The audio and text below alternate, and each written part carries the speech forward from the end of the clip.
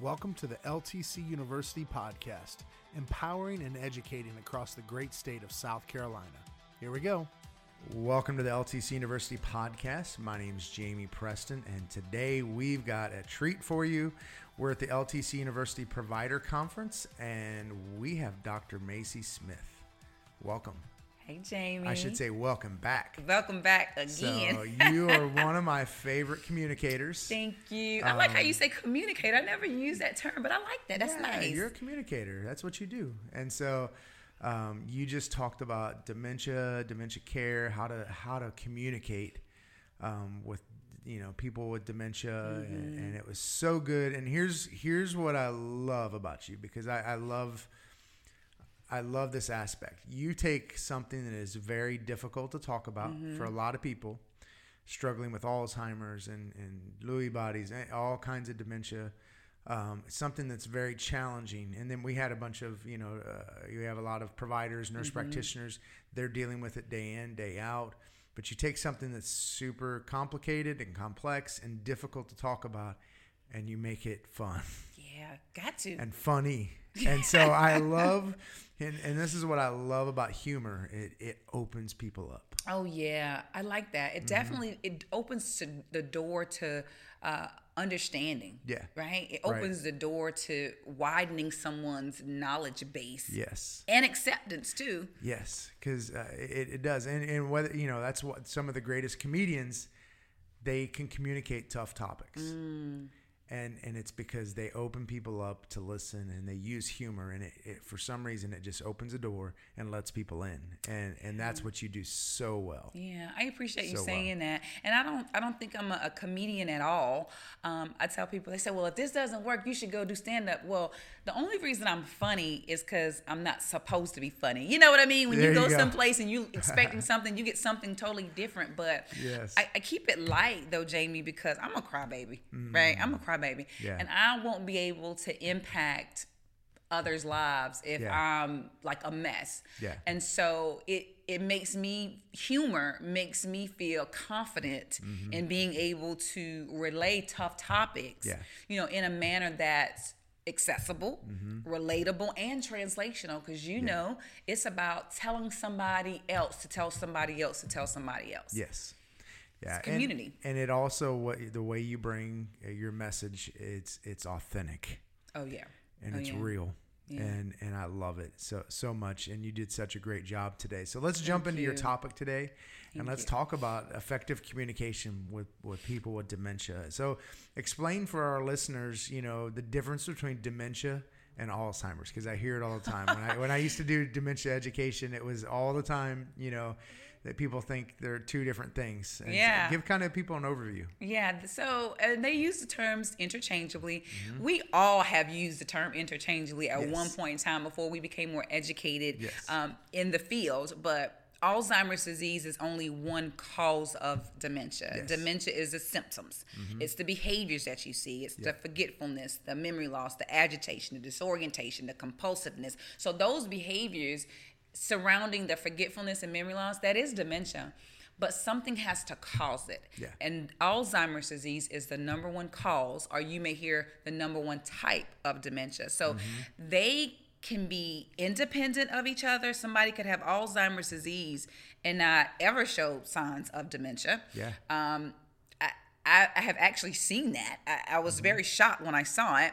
Doesn't necessarily mean that they're never going to show signs of dementia, but at that particular point, they had a progressive condition, but because they build up a cognitive reserve, they could accommodate for their losses. And someone could have, as you stated, dementia, and it not be Alzheimer's. It could be vascular. It could be Lewy bodies. And so those are the stark differences between the two. Yeah.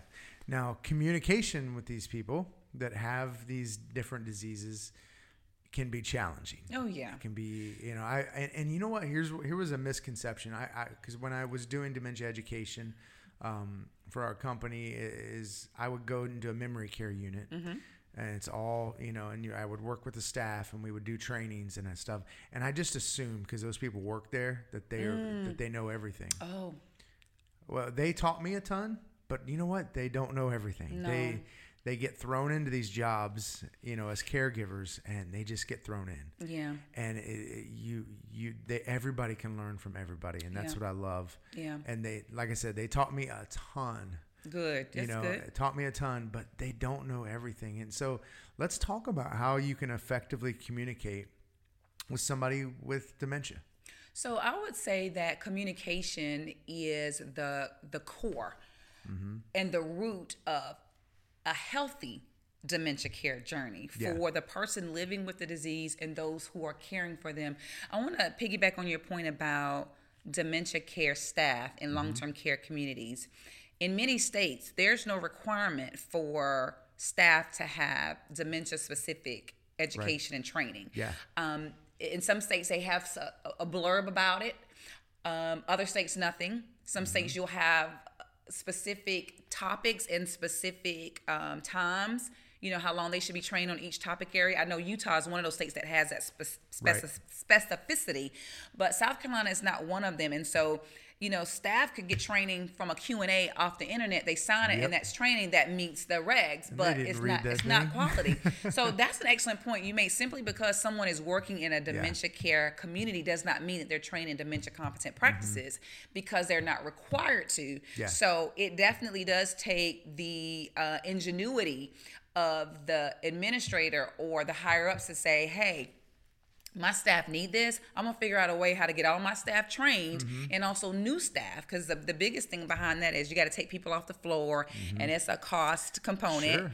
But it's worth the cost to get trained in dementia competent practices. And so when we talk about effective communication, and the reason I say effective is because it may not be necessarily feel effective to the caregiver, but it absolutely is effective for the care receiver because their brain is changing and they don't have the capacity to absorb all the information at one time. Sure. And so they'll get frustrated just like anybody else. If somebody is fast talking you, Jamie, and you can't get a word in edgewise, are you going to be frustrated? Oh, absolutely. They are too. But someone who does not have dementia, we may be able to channel our frustration in a constructive way, right? Because we have a fully functioning cognitive brain, right?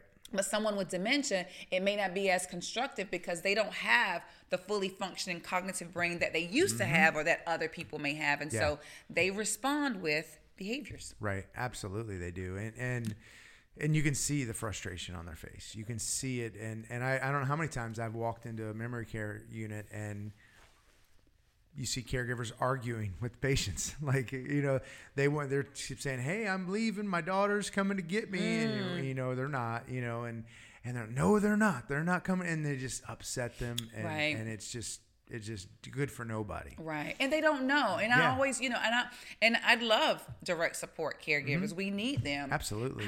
But it's a disservice to them when they're not trained. Now, if you know better, then I expect you to do better. But if they don't know, then they feel like they have to force reality. So to use reality orientation on them, but that's not our ideal strategy for someone who has progressed dementia. Well, when like you said, you can do better. It also increases your compassion because you know how to deal with it more. Right. It increases your compassion, but if you don't and you're not dealing with it right, you're frustrating yourself, and your compassion's gonna be fatigued quickly. Right. You increase your risk, of developing compassion fatigue. Absolutely right. Yeah. But it starts with just knowing why. As adults, we have to know why in order to be effective learners. And once we better understand why, then we'll be more receptive to doing certain things. Because if they think it's working because they're arguing with them, they're going to keep doing it. Absolutely. Yeah. And this topic has become really real for me now. Oh, wow, yeah. My dad, he's diagnosed here recently with Alzheimer's and vascular dementia. And he's really progressed quickly. And so it's become and I was always compassionate before, obviously, but it's become real. It's come close to home now. Right.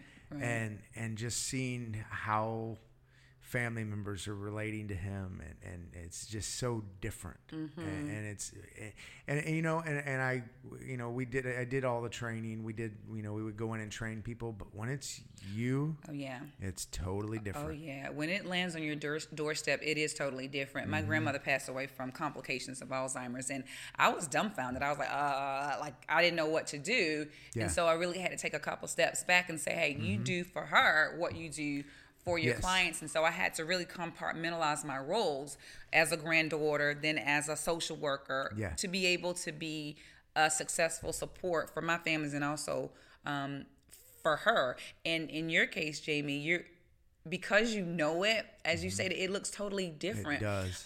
But it doesn't change your compassion. Right. But what you may start to deal with is grieving. Yeah. Anticipatory grief, that is absolutely real. Yeah. But what I often tell people when families who are going through, and I have to say this to myself oftentimes too, just in life in general, focus on the here and now and focus on the moments. You know what I mean? It's hard to do sometimes, but it can be done. And it's necessary to be done. Yeah, it is. And you have to. And we just went back. My dad lives in Ohio, so we just went back, spent a week with him, and it was...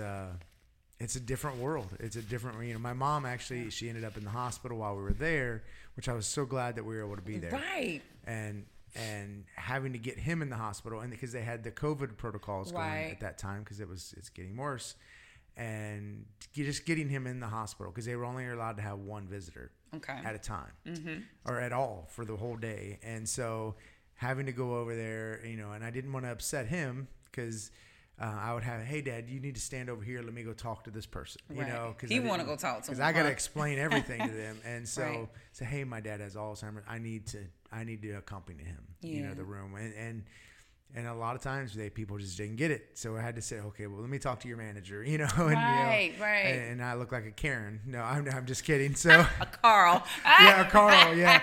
So which is interesting. My sister's name's Karen. So that's so funny. Yeah. And so. We tease her about that all the time. But we, just dealing with that, and then having to make sure I'm having to take him to the bathroom, and, I don't have to, he can do everything functionally, but I had to take him to the bathroom because he's not coming back if he'll get lost. He's going to get lost. But it's like you said, I think it's that grief.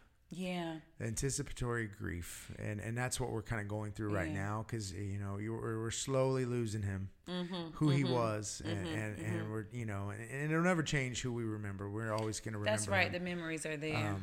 And it's still him, but it's he different. Jokes and stuff and has 100%. That sense of humor. 100%, and so, but it's different, communicating. And, I see my sister getting frustrated and because he says the same things over and over again. And, and my mom, I can see her getting frustrated when he says he has a new girlfriend and, and different things like that. And thankfully it's her. So that we don't have to deal with anything else. He's just got a new girlfriend. So, one of the things that you said in your talk earlier is you talked about it's their reality.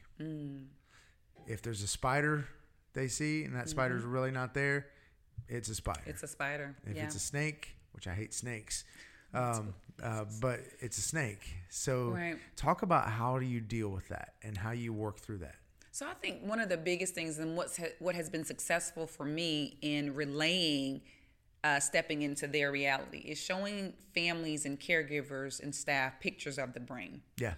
Once they actually see what the brain actually looks like and what's happening. And I asked them, I said, what do you see? And they'll say, gaping holes. I see nothing. And so that means nothing is connecting. And so I relay that to just real world examples of what people who don't have dementia experiencing even in a short span of time. Say if you take a Benadryl at 9 p.m. at night and you have to get up at 3 a.m. or 4 a.m., you're not going to all be there. You're not going to be sharp cognitively. Sure. You're going to be frustrated. You're going to be irritable. You're going to forget stuff. That's the same thing with someone with dementia who has a cognitive impairment. Right. That person is impaired significantly for a temporary span of time. But that's the same feeling somebody else has. And so when I put it to them that way, that doesn't mean that they're never going to get frustrated and argue.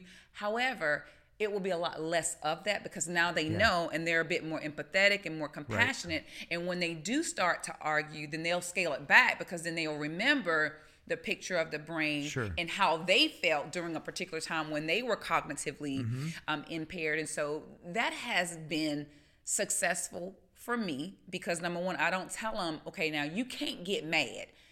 Because you're going to get mad. But I do say try not to take it personally, right? Because just think about what you wanted to say to somebody and you didn't say it because you have a fully functioning brain. They just going to say it, you know? And I say in my book, what comes up comes out because they cannot help it. You know, and I always say they're doing the best they can with what they have. You have a little bit more so you can accommodate them. Right. Yeah, absolutely. Now, another thing you talked about too is the way we treat them. And a lot of times, and I've seen our family do this already, is they start treating them like a toddler. Right. And you showed a PET scan of a toddler brain and a Alzheimer's brain, and they look very similar in function. Right. So talk about, how I'll let you talk about how you talked about that. How you navigate that. So the reason I show that picture is not to encourage infantilizing seniors with dementia or treating them like children. I show that picture because they do process things like a toddler. So it's not far-fetched at all. They do. But it's how you treat them that matters because they're still an adult. They have lived experiences that are in the back of the brain that are still relevant. And so with children and toddlers, they're learning, they're building, they have nothing to relate it to. So you can chastise them, you can punish them, you can teach them a certain way. With someone who has dementia, they've already lived, they have experiences. So you're not teaching them anything new. Right? Because if you try to teach them anything new, they're not going to remember. It's going to be frustrating. And they're still an adult. They feel it in their heart and their soul. And so your role is not to try to teach them new information, but your role is to prepare the environment as you would prepare for a toddler, not doing anything to them, but developing and creating a space for them. Yeah. Right. I think the thing that keeps coming up with my dad is I never want to not show him respect. And that's a good point. I want him to feel the respect that he deserves as my dad. Yes. But we do have to treat him a little differently. But I want him to feel that respect. Yeah. And you know what? And there are going to be times where, and just think of some of the points that I made, speaking slowly. You can speak to someone slowly. You speak to children slowly too. But there's a particular tone in your voice that in the way that you would speak to a child. You're going to speak to your dad in the same tone, respectfully, but you're going to modify your strategy. You're going to modify your style, not mimicking a child. Because I know exactly what you're talking about, especially if you're trying to explain something to him. The tone is everything. Because you know how when you talk to a child, you might have a higher voice.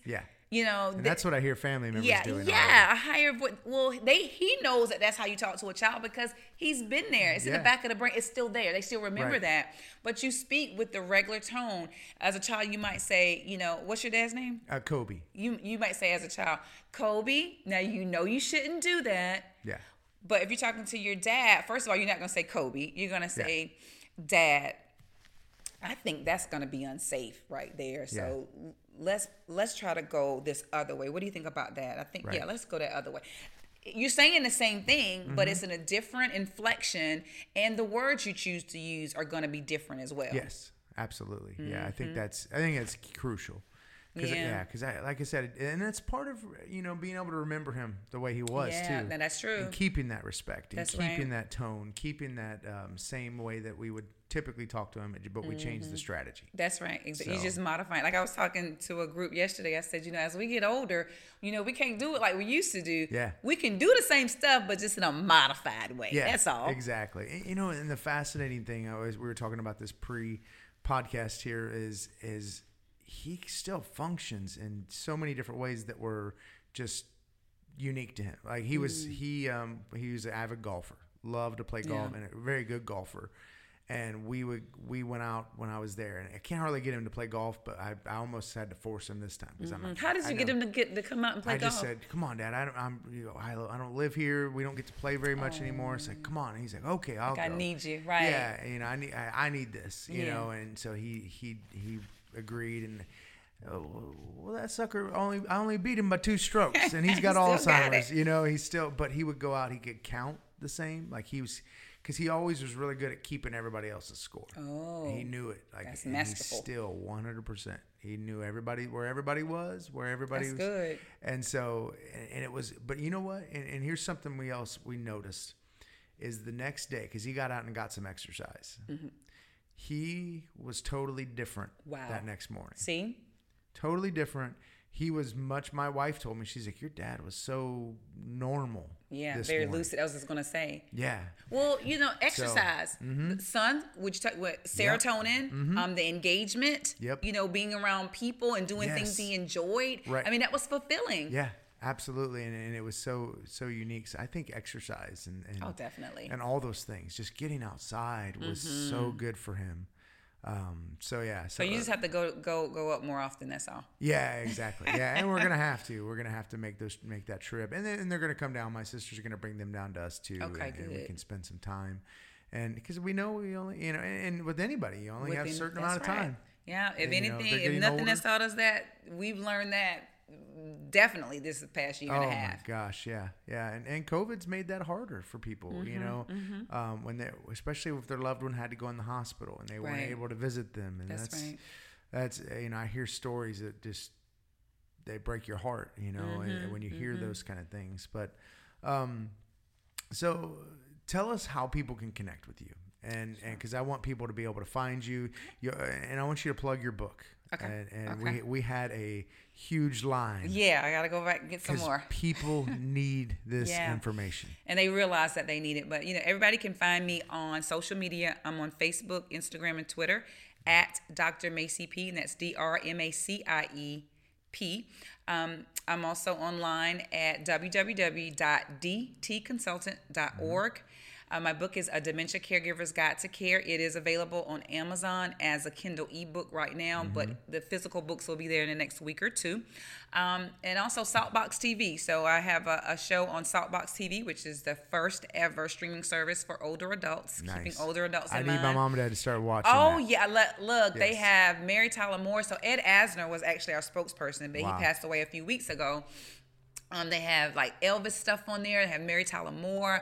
A lot of the nostalgic shows are on there, so you can get your entertainment, you can get education and training. My show is on education, just as Dr. Macie, and also wellness, care, arts and crafts, and so you can find me on there as well, and on YouTube at Just Ask Dr. Macie. Nice, that's awesome. And let me say, if you're looking for a speaker for your conference, you need to have her there, because you will laugh, you will cry, you will be educated more than when you left, more than when you came, and I promise you will not be disappointed. So make sure you book her for your next event. Thank you, Jamie. I appreciate you. Thank you for being on our podcast. Yes. We love you, and you. This is your second time, and it won't be the last. All right now. So I'm just saying that in faith. It won't be your last. So won't be my last. Yeah. Thank you so much for all you do.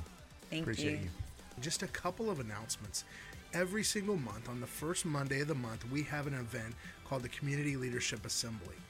You are invited, especially if you're an assisted living administrator or skilled facility administrator and a social worker. You can earn up to 3 CEU credits. At this event, you'll hear from a couple different speakers, and we're going to provide lunch for only $10. You don't want to miss it. So make sure you come to 1626 on Main in Columbia, South Carolina. Also, if you'd be so kind to write a review for the LTC University podcast, give us a 5-star rating. We would really appreciate it. Thanks so much. We appreciate you. Thanks for listening. Let's continue to learn together. Have a great day.